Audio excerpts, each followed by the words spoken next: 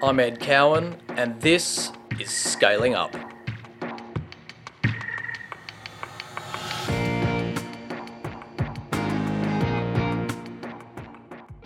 To start with, you have to have a learning mindset. You have to have an inquiring mind. You have to be prepared to put the time in and the effort in. And, it's a real commitment. Like, you've got to really immerse yourself and be prepared to go all in.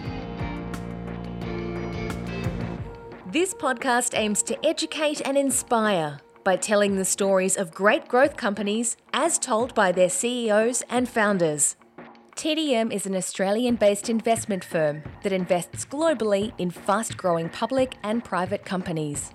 For more insights, visit our website, tdmgrowthpartners.com. Cameron McIntyre is one of Australia's most respected executives, and he joins me today on Scaling Up. Cameron's played a major part in the car sales journey over the last 15 years. Firstly as the CFO back in the late 2000s, where he led the business in their transition to the ASX boards, and most recently as the CEO, having been charged with leading the business through their next stage of growth. Car sales is now an absolute beast of a business, with a market cap of over $7 billion and a revenue line of over $440 million. It really is one of Australia's great technology companies. Car sales started in a Melbourne garage in the late 1990s by Greg Roebuck, one of Australia's most decorated founders. And this episode not only explores the car sales growth journey from these very humble beginnings, but really zooms in on the strategic pillars over time that has enabled this. The conversation with Cam is a great exploration on the variety of skills needed as a modern executive, and serves as a wonderful case study into how to build and lead great teams over very long periods of time. Success is not about getting to the top, but staying there. And to hear Cameron speak about how he thinks about innovation, retaining great talent, and what is on the next horizon for car sales as a global business. There's a great new social feature in the Spotify app that allows you to give feedback on this episode, and I'd love to hear it so that we can continue to tell great stories that you all want to hear. You can also always provide feedback or suggestions via the social channels, and you can find me on Twitter at Eddie Cowan.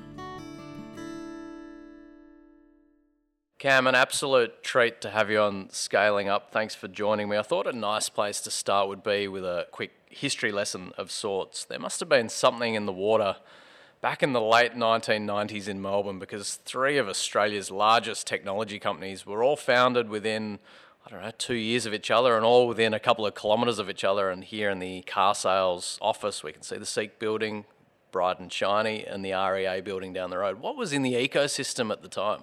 It's great to be here, Ed, and fantastic to get the opportunity to talk to you. But it's one of life's mysteries, mate, isn't it? I mean, how did this all come to pass? I can only talk to the car sales story, but we grew out of a little tech company that was operating down near Monash University, building computer systems for car dealers, and they decided to build a platform for dealers to exchange parts on, and that just evolved into, well, let's publish cars on the internet, and really organic, founded in 1997, and it's been a great ride since. But it's just amazing. Melbourne has a fantastic ecosystem around tech businesses. It's just evolved organically. Greg Roebuck, the founder of car sales that you alluded to, founded the story in a garage. A mentor of yours through your car sales executive journey, he recruited you in 2007 as the CFO. What did you see in the business, both culturally and structurally, when you arrived? Yeah, 2007 was a really big year for me. I guess I'd take a little step back and go, before I came to car sales, I was part of Census, and Census was the jewel in the crown of Telstra.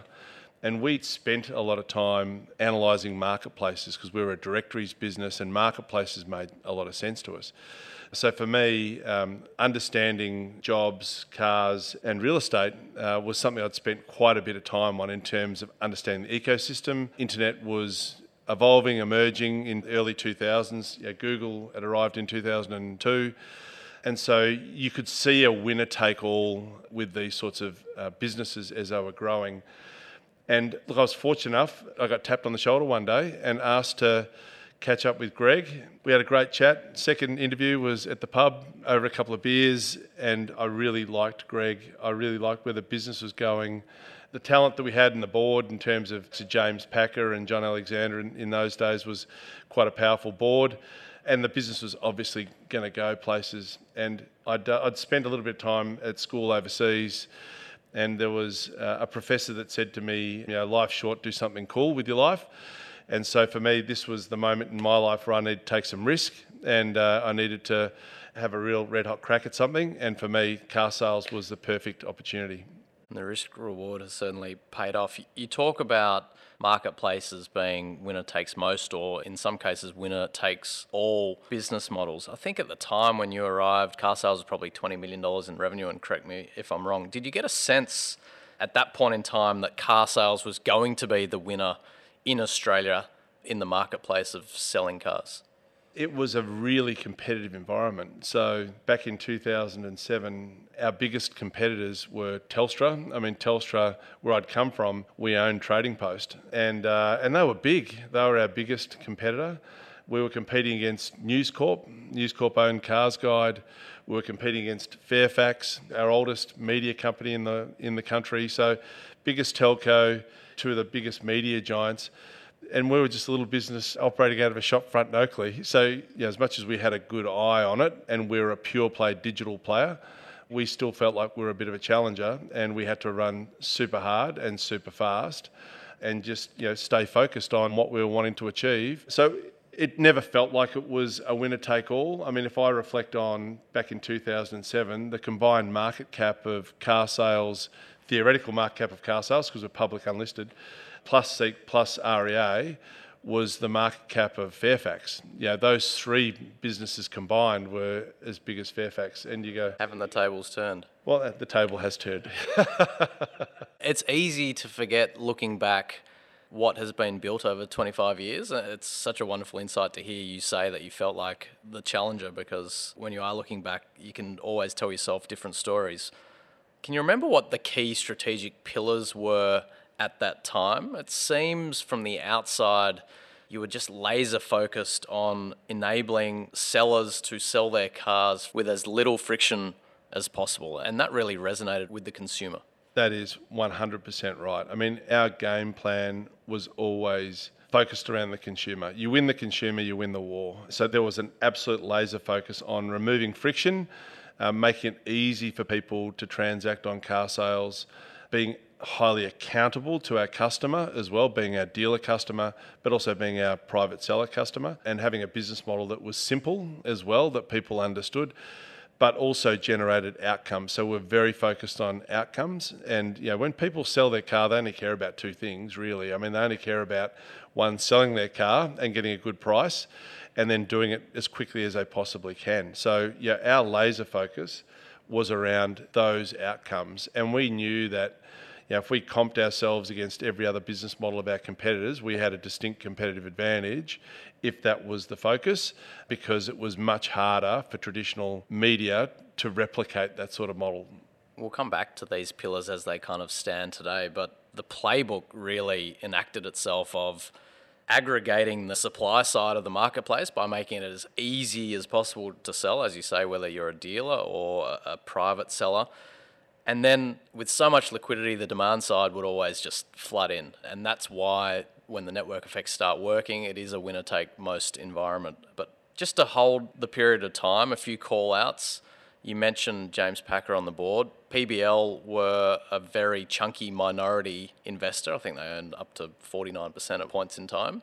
What did you learn from managing that relationship with a very powerful investor, someone who maybe wasn't necessarily completely aligned with the long-term vision of the business, but as the CFO, often that relationship falls to you, and I'm sure it held you in great stead for your future as the CEO. But can you give us an insight into managing that particular stakeholder?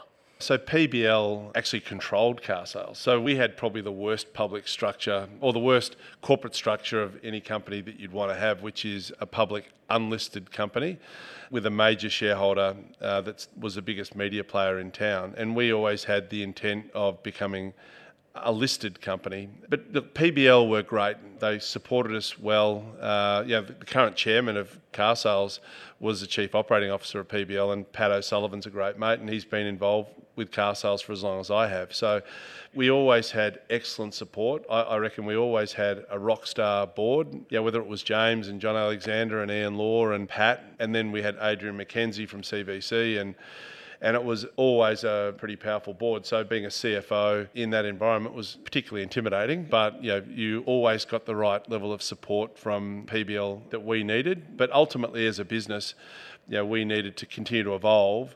And the connections between ourselves and PBL Media over time, there wasn't a lot that we were doing together in any way, shape or form. We were very much an independent business, and that's how we obviously evolved. You probably see this in the startup and technology ecosystem more so now, but there are a lot of corporate venture arms and a lot of strategic investors. If you were a startup founder, how would you think, what are the misgivings or trappings that you might fall into if you are taking on one of these strategic partners as opposed to a more traditional source of capital? For any founder of a startup, getting money's easy. There's lots and lots of money out there, but in terms of finding the right support that you need in our business, that support takes a whole bunch of different shapes and sizes, but you really need to find people that have the experience, so that intellectual property. So how do I go from point A to point B? How do I tap into people that have done it many times that can help me avoid mistakes? Because, ultimately as a startup, that's what you want to do. You want to avoid mistakes. And so for us having PBL Media, there was a lot of mistakes that we avoided because they were able to give us a steer on things that they've seen happen in the past, and they were pretty important in the early days. So for me, it's IP. There's probably a little bit of access to technology if there's crossover, but for anyone looking to start a business, it's the IP that you need, the talent in terms of advice. That's the most important, less so about the money. It's a great call out, and I certainly agree with your view. Let's keep going along this timeline. You mentioned that Carsales at the time was a public unlisted company, and it was because the first attempted public offering to join the ASX was not particularly well timed, just before in the middle of the tech wreck of 2000. And so you were enlisted with the job of getting Carsales on the boards of the ASX. Obviously, timing again couldn't have been any better or worse, whichever way you want to look at it, but you got it away in the middle of the GFC. What were your key learnings from that process and advice for other CFOs who are looking to list? I'd love to kind of unpack your experience as a CFO while you listed a business. When I came into Carsales, my title was CFO, and that was on my business card. But anyone that's involved in a startup or a scale-up knows that what's on your business card as your title is only symbolic of your core skill set. You have to do everything, and you have to be involved in everything. You have to have that sort of personality where you just want to immerse yourself. And I think anyone who's looking to get involved in a company from a CFO point of view, looking to list it, you really have to get your hands dirty. It's not a process that you can just sort of kick off and in 6 months you're done. So in our case, I came into Carsales early 2007. We got smashed by the GFC. We'd started the listing process towards the back end of 2007. We got into early to mid-ish 2008. The window closed because the GFC hit us, and you're halfway through a prospectus and you've got to put pens down. And then we had to pick it up again in 2009. But for me, the lessons were you have to start early. It's a 2 to 3 year window for anyone looking to IPO a business. You've got to have track record, you've got to have your corporate governance in reasonable shape. You need to have an audit committee. You need to have a board with structure around it. You probably need to spend some time doing some non-deal roadshows, which is what we were doing. Greg and I were wandering around doing non-deal roadshows, talking to investors, helping investors understand our business model and what it is that we're trying to achieve, so that when you do start that IPO process, and it's I look at my career and go, what were the most exhausting times in my career? And an IPO is absolutely exhausting. Everyone thinks it's exciting and cool, but in a small business, a startup business where you're trying to grow the company and do an IPO at the same time, it's enormously challenging. So start early and get the work done. That really is wonderful advice. I want to keep maybe attaching this company timeline to your own personal growth journey, because you moved from, as you say, job titles didn't necessarily matter, but at the time you were the CFO, became the COO, and ultimately you've been the CEO and done it bloody successfully over the last 5 or 6 years. Can you articulate the skills you had to add to your bow over that growth journey, moving between those roles, and maybe the benefit the previous role had on the role that you then took up? Look, to start with, I mean, you have to have a learning mindset. You have to have an inquiring mind. You have to be prepared to put the time in and the effort in. And, it's a real commitment. Like, you've got to really immerse yourself and be prepared to go all in. So I think for me, to go from where I was to where I am, it's been a real commitment. My family at times had to take a back seat. And if my wife was here, she'd tell you she still is. But you've really got to focus. And so I guess the learnings along the way have been, business is about people. Business is about building culture. The corporate skills, doing deals and so on, a lot of that's ticket to the ball game, right? I mean, understanding people, understanding how people work, understanding how to motivate people, understanding how to get people around a cause and push them forward. I mean, that's a core skill and competency. How to build a culture in a business, I think they're the real learnings that you need to get in your kit bag in order to be truly successful. All the technical stuff, I think that's easy to pick up. We're going to come back to the culture that you have built here over many, many years a little bit later. I want to stay here for the moment. When I was researching you and your own journey, you said something really interesting, and that was the most important thing for you has been improving your own growth quotient. And so I've heard about IQ, EQ, AQ, adversity quotient. But growth quotient is at the top of your list as to what has made you successful. That's a really interesting concept that I hadn't heard before. And so to hear it real time was fascinating. We're very fortunate. We've got a wonderful organisation full of great talented people. And, a lot of these people have been involved with the organisation for a long time. And, they're truly passionate about what we do here. And so I guess my philosophy is you're only as smart as the group of people that work in the organisation. And so there's this concept of GQ. And for me, it's how do we function as a collective? How do we operate as a team that really makes us stronger and moves us forward? It's not any individual, and it's certainly not me. I work hard, I make a good contribution where I can, but we're a far more powerful organisation as a group and working together as we do. So for us, that's the focus. And it's not just a focus of the management team, it's also a focus of the board. So we have a really strong board, very collaborative with management. We operate really, really well together. And I think that's a competitive advantage. Without doubt, there's a strong view that a board with a growth mindset, not necessarily there to govern the business. They are entrepreneurial and they're trying to grow the business hand in hand with management. That can really ultimately create the great outcomes for shareholders. 100%. And I want value for our board fees too, right? I mean, they've got to work hard. I mean, we're lucky. We've got a really well-balanced board. They bring an incredible amount of insight to the table. Many of them have been involved with the company for a long time, so there's a great sense of trust between management and board, and they back us and we make sure that we always deliver. But there's a great sense of trust, and a carsales board meeting, the governance piece goes for about 30 seconds and the real conversation is around strategy. So what are the things that we're looking at? What are the things that we're working on? How are we looking to move the business forward? Where are the risks? How are we looking to avoid those risks? I mean, I'd describe our culture as a paranoid culture, right? We never want to have happen to us what we did to Fairfax. We were able to disrupt them and we don't want to be disrupted ourselves. So it's always about being focused on the future, Horizon 2 and Horizon 3, what's coming at us, what is it that we can't see, because it's the competition that you can't see that you should be fearing, not the competition that you can. So there's always a lot of conversation around that with the board and with the management team. We're going to come back to Horizon 2 and 3. I do want to just close this loop. It seems to me that the founder transition and Greg moving out of the business would have been hard for you, a mentor, a great CEO and founder, but ultimately left the business. And it was a bit of a textbook founder transition, because often founders can hang around the hoop either too long or they move to the board and meddle in places that they shouldn't. And yet, Greg had the egoless view that he was just going to remove himself from the business and give you a clear runway. How did that make you feel? I was petrified. I mean, the world is littered with CEOs that replace highly successful founders and stuff it up. So I didn't want to add my name to that list. I've worked in an organisation where paranoia dominates, and I'm replacing one of Australia's best founding fathers.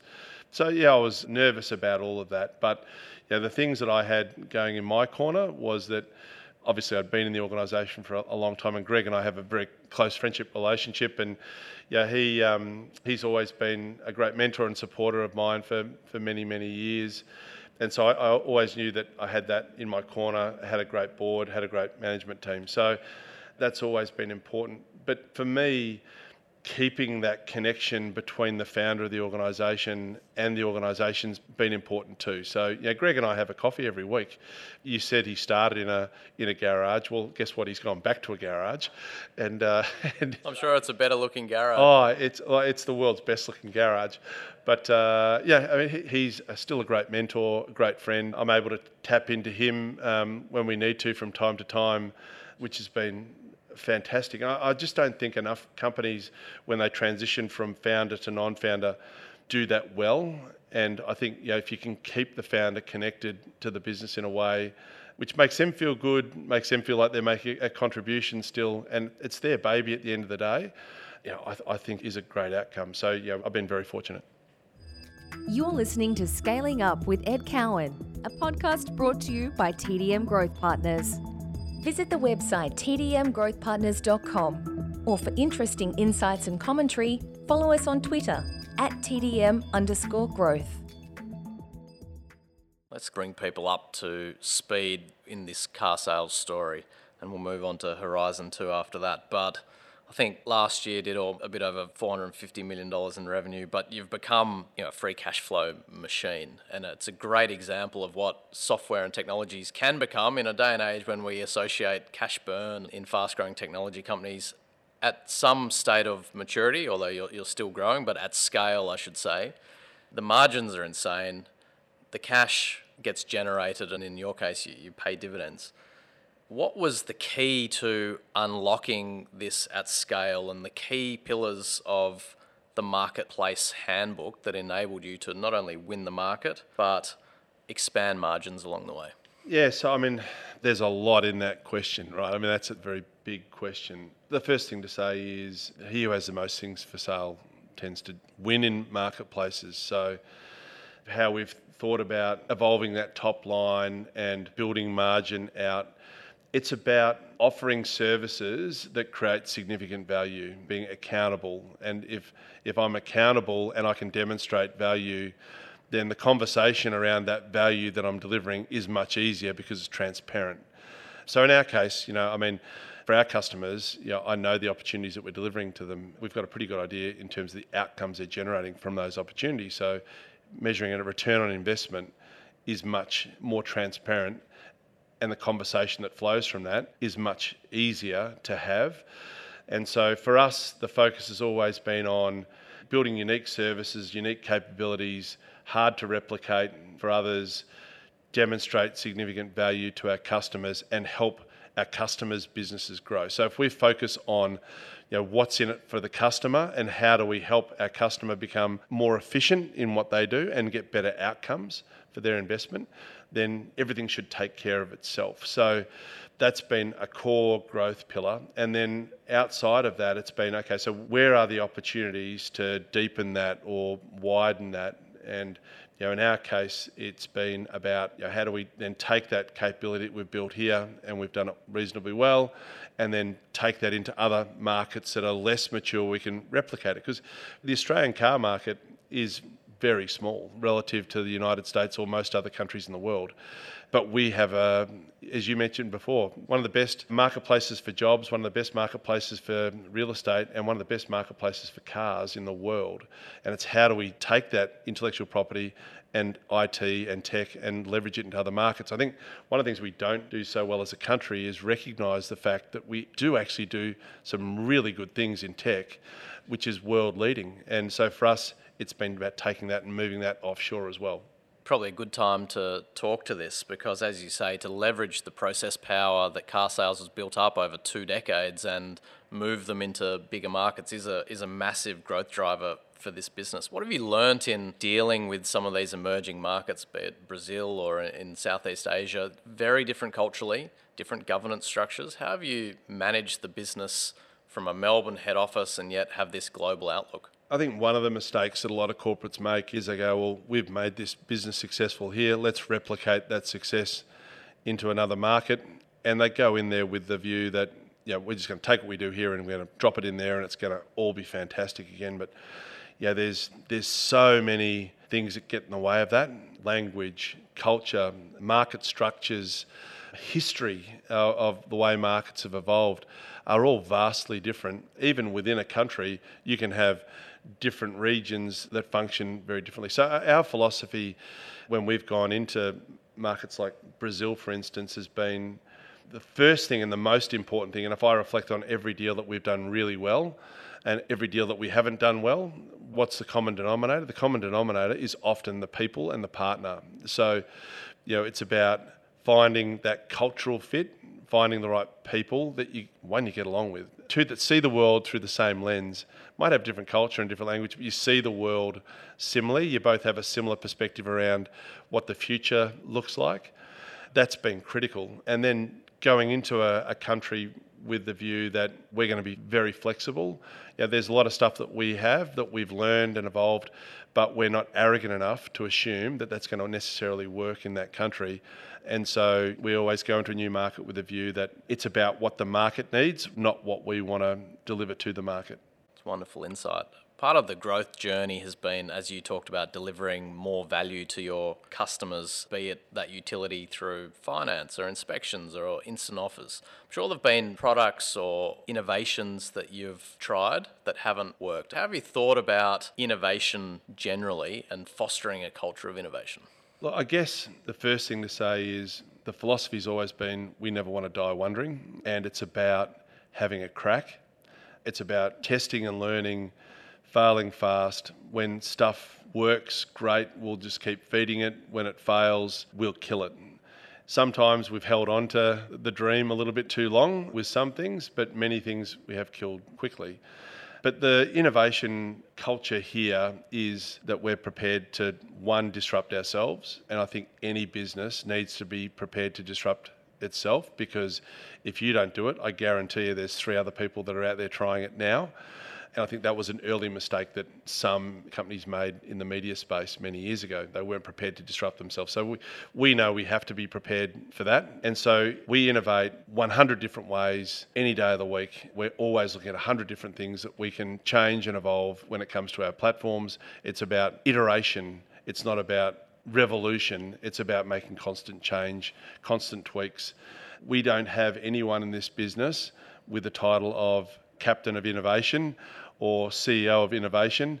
Now, innovation is everyone's responsibility, and it's not just innovation around product. I mean, most companies think that innovation is all about product when it comes to technology, and that's a big part of it. But if you were to ask many people here what was one of the key success drivers of car sales, tech was one of it, but the biggest, I think, part of our success has been our business model. So it's being innovative around your business model and structuring your company in such a way that's hard to replicate and is unique. And so for me, it's innovating around business process, innovating around product and technology. And so as an organisation, we're focused, we try and stay focused on all those things. And then it's also been about looking at what's going on in the world around us and adapting ideas, not being arrogant enough to assume that what we do is the most innovative, and it's being prepared to take perspectives from others, adapt them in our market and use them. I'm not afraid to say we like some of the stuff that the Seek guys have done over the years and gone, well, we should do that. And I think that's an important trait as well. But we run hackathons and all the rest of it. Naturally lends itself to this next question around this Horizon 2 and what's next. We're sitting in the boardroom here today. I'm sure there have been some robust discussions as to whether it's, with all the data and liquidity in the market, do you hold inventory? Or I'm sure there's a whole range of some crazy, some really great strategic ideas. What do you think is that next big horizon for car sales? So look, the market is evolving a lot, and everyone's markets are. If I think about automotive, you've got EV and the emergence of EV, and what does that do over time? The car fleet in Australia is one of the oldest in the OECD. The average age of a car on the road in Australia is about 10.2, 10.3 years. So there's change coming around EVs, and car sales in a great position. The way consumer behaviours are evolving is changing quickly.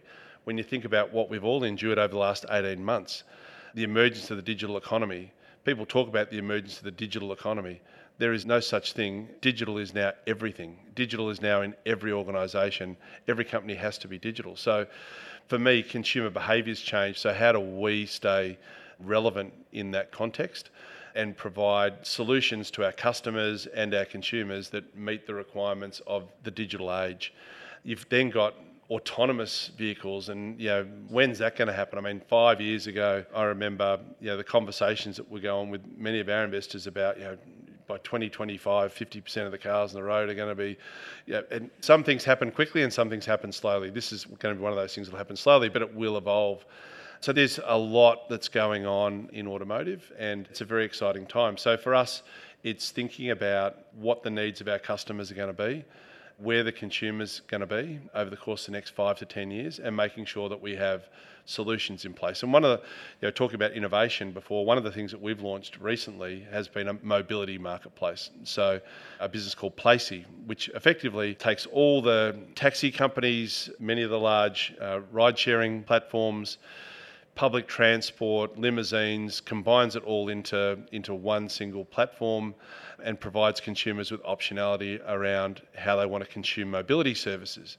Because with public transport being disrupted the way it's been with pandemics and people not wanting to get into ride hailing and so on, all those behaviours have been disrupted. So it's how do you provide a solution in a market like that? So for me, mobility services are one of those Horizon 2, Horizon 3 things that we need to watch.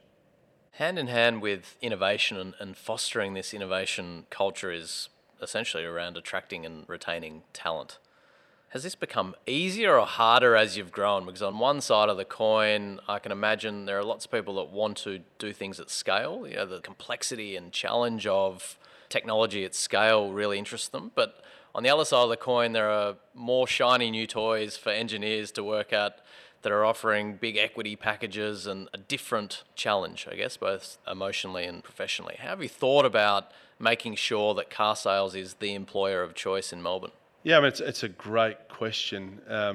So I'd say to you, it's become harder and it's become easier all at the same time.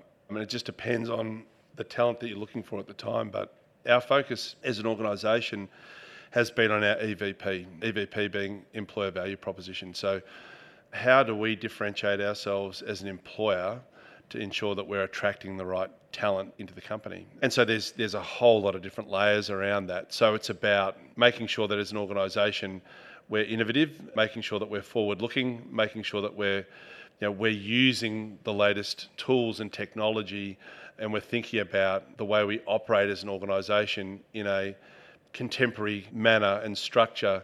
We're giving people autonomy and freedom to be innovators themselves. Like I said, no one has the title of chief innovator in this organisation, so we try and give people some ability around that. So it's about EVP, it's about all those things, but it's also about the culture of the business as well. So people, when they start employment with any organisation, actually when they start their careers, they don't want to just work in a job. They don't want a job. They want to make a mark. They want to leave footprints in the sand. And what you offer has to be more than just a job. You've got to allow people to make a broader contribution. And so the way we think about our EVP is for engineers, let's say. When engineers come here, they'll have a job coding, but we also want them to feel free to make a contribution to education. So we work with other providers which will go into school, and CS is one of them, where we'll allow our engineers to volunteer their time, go into schools, educate kids on tech, because ultimately those kids will hopefully one day feed back into car sales. But our engineers get the opportunity to make a bigger contribution to society, and I love that stuff. And I think as an employer that helps us in many, many different ways. So it's about how do you combine all of those things, building a great EVP, a great ecosystem, and we have a great ecosystem here in Cremorne that helps people make a broader contribution. And a great call out to a mutual friend, Hugh Williams and CS in schools and the wonderful work they're doing there. It's a nice time to go a bit deeper on the culture that you are building and have built over many years. I don't think I've ever been so warmly welcomed as when I walked through the door this morning. I asked the lovely lady who was working on the front desk, "What do you love about working here?" And she said, "I feel loved and included." And that speaks to your warmth. I know this is something you're very passionate about. You're a director of Inclusive Australia, ambassador for the Workplace Gender Equality Agency. You want to be centre stage in changing the employee landscape. Can you talk to the challenges of operationalising and prioritising diversity and inclusion when you are now a very large corporate? That's a great question. I mean, the challenges are, being a tech company, it's how do we bring more females into technology, get more females interested in tech. I mean, if I look at our workforce, and we work super hard at this, we would still only have about 33% of our workforce that's female. And it just burns me. Like, it really gets to me when we lose female talent. Big challenge is, how do you bring more into the pool? And we talked about CS in schools. It's got to start early. You've got to start really early.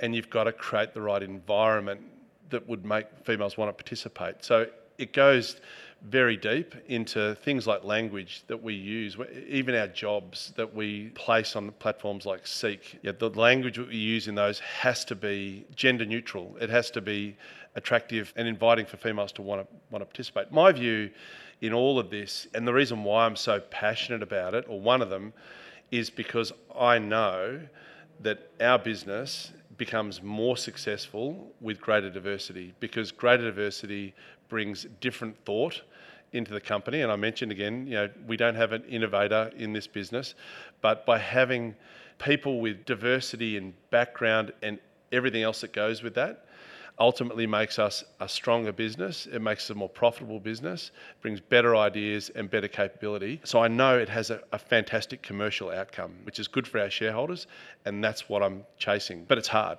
It's super hard. Yeah, but the positive impact will outweigh the challenges every day of the week. I'm interested, you talked to the board and support they've given you. One thing is to talk the talk, but I really feel that the Carsales leadership, be it management team and the board, is deeply motivated to walk the walk, particularly around this issue. If anyone reads the Carsales annual report, it is front and centre. The values are front and centre, the DE&I is front and centre. How's your board supported you on this micro mission of trying to change your workforce? I guess they're extremely open, and we all share the same vision for the organisation. We all share the same perspective around our values and behaviours as an organisation, and we do walk the walk and talk the talk when it comes to values and behaviours. And even in the last 12 months, we've just spent a lot of time and effort on redefining our company values and bringing everyone on the journey around those values, including the board. So the perspective is, we're all in it together. We've wanted to do some really different things when it comes to giving our people choice. And some of the things that we've done over the last 12 months, particularly in the space of diversity and inclusion, to make the workplace a better place for people, have been really well supported by the board at all levels. So I think it's the openness that they have, it's the willingness to make change, and it's a recognition that these values and behaviours, again, help support the organisation in terms of its mission, but also support the organisation in terms of delivering better outcomes for shareholders, which is what their core requirements are in terms of working for shareholders and creating value for shareholders. I think it's all been very self-supportive, so it's been relatively easy to get them over the line on all this stuff. One last question, because your time is much more valuable than mine. I feel like I could talk to you for hours. Maybe just a mistake that you look back on as a leader that you know has provided a great opportunity for personal or professional growth. Wow. This is one of those questions where you go, yeah, I'll give you a mistake, but I'll turn it into how I conquered all. We can stick with a mistake that you regret. Yeah, look, to be really honest, I mean, we've made plenty of mistakes, and I've made plenty of mistakes in my career, and None of them have been fatal, but I guess as an organisation and as an individual, we've always encouraged mistakes. But when you do make a mistake, it's about picking yourself up, dusting yourself off, and never making the same mistake again, right? So there's plenty of commercial mistakes I've made. All of them have been very small, easy to fix, which has been fortunate. Nothing really comes to mind, Ed, that sort of stands out as being tragic. I think coming to car sales was the best thing I've ever done, and I've really loved the journey and still love the journey that we're on. So that's a super hard one to answer. Cam, I've absolutely loved this. Thanks so much for your time. That was brilliant. Thanks, Ed. Great to catch up.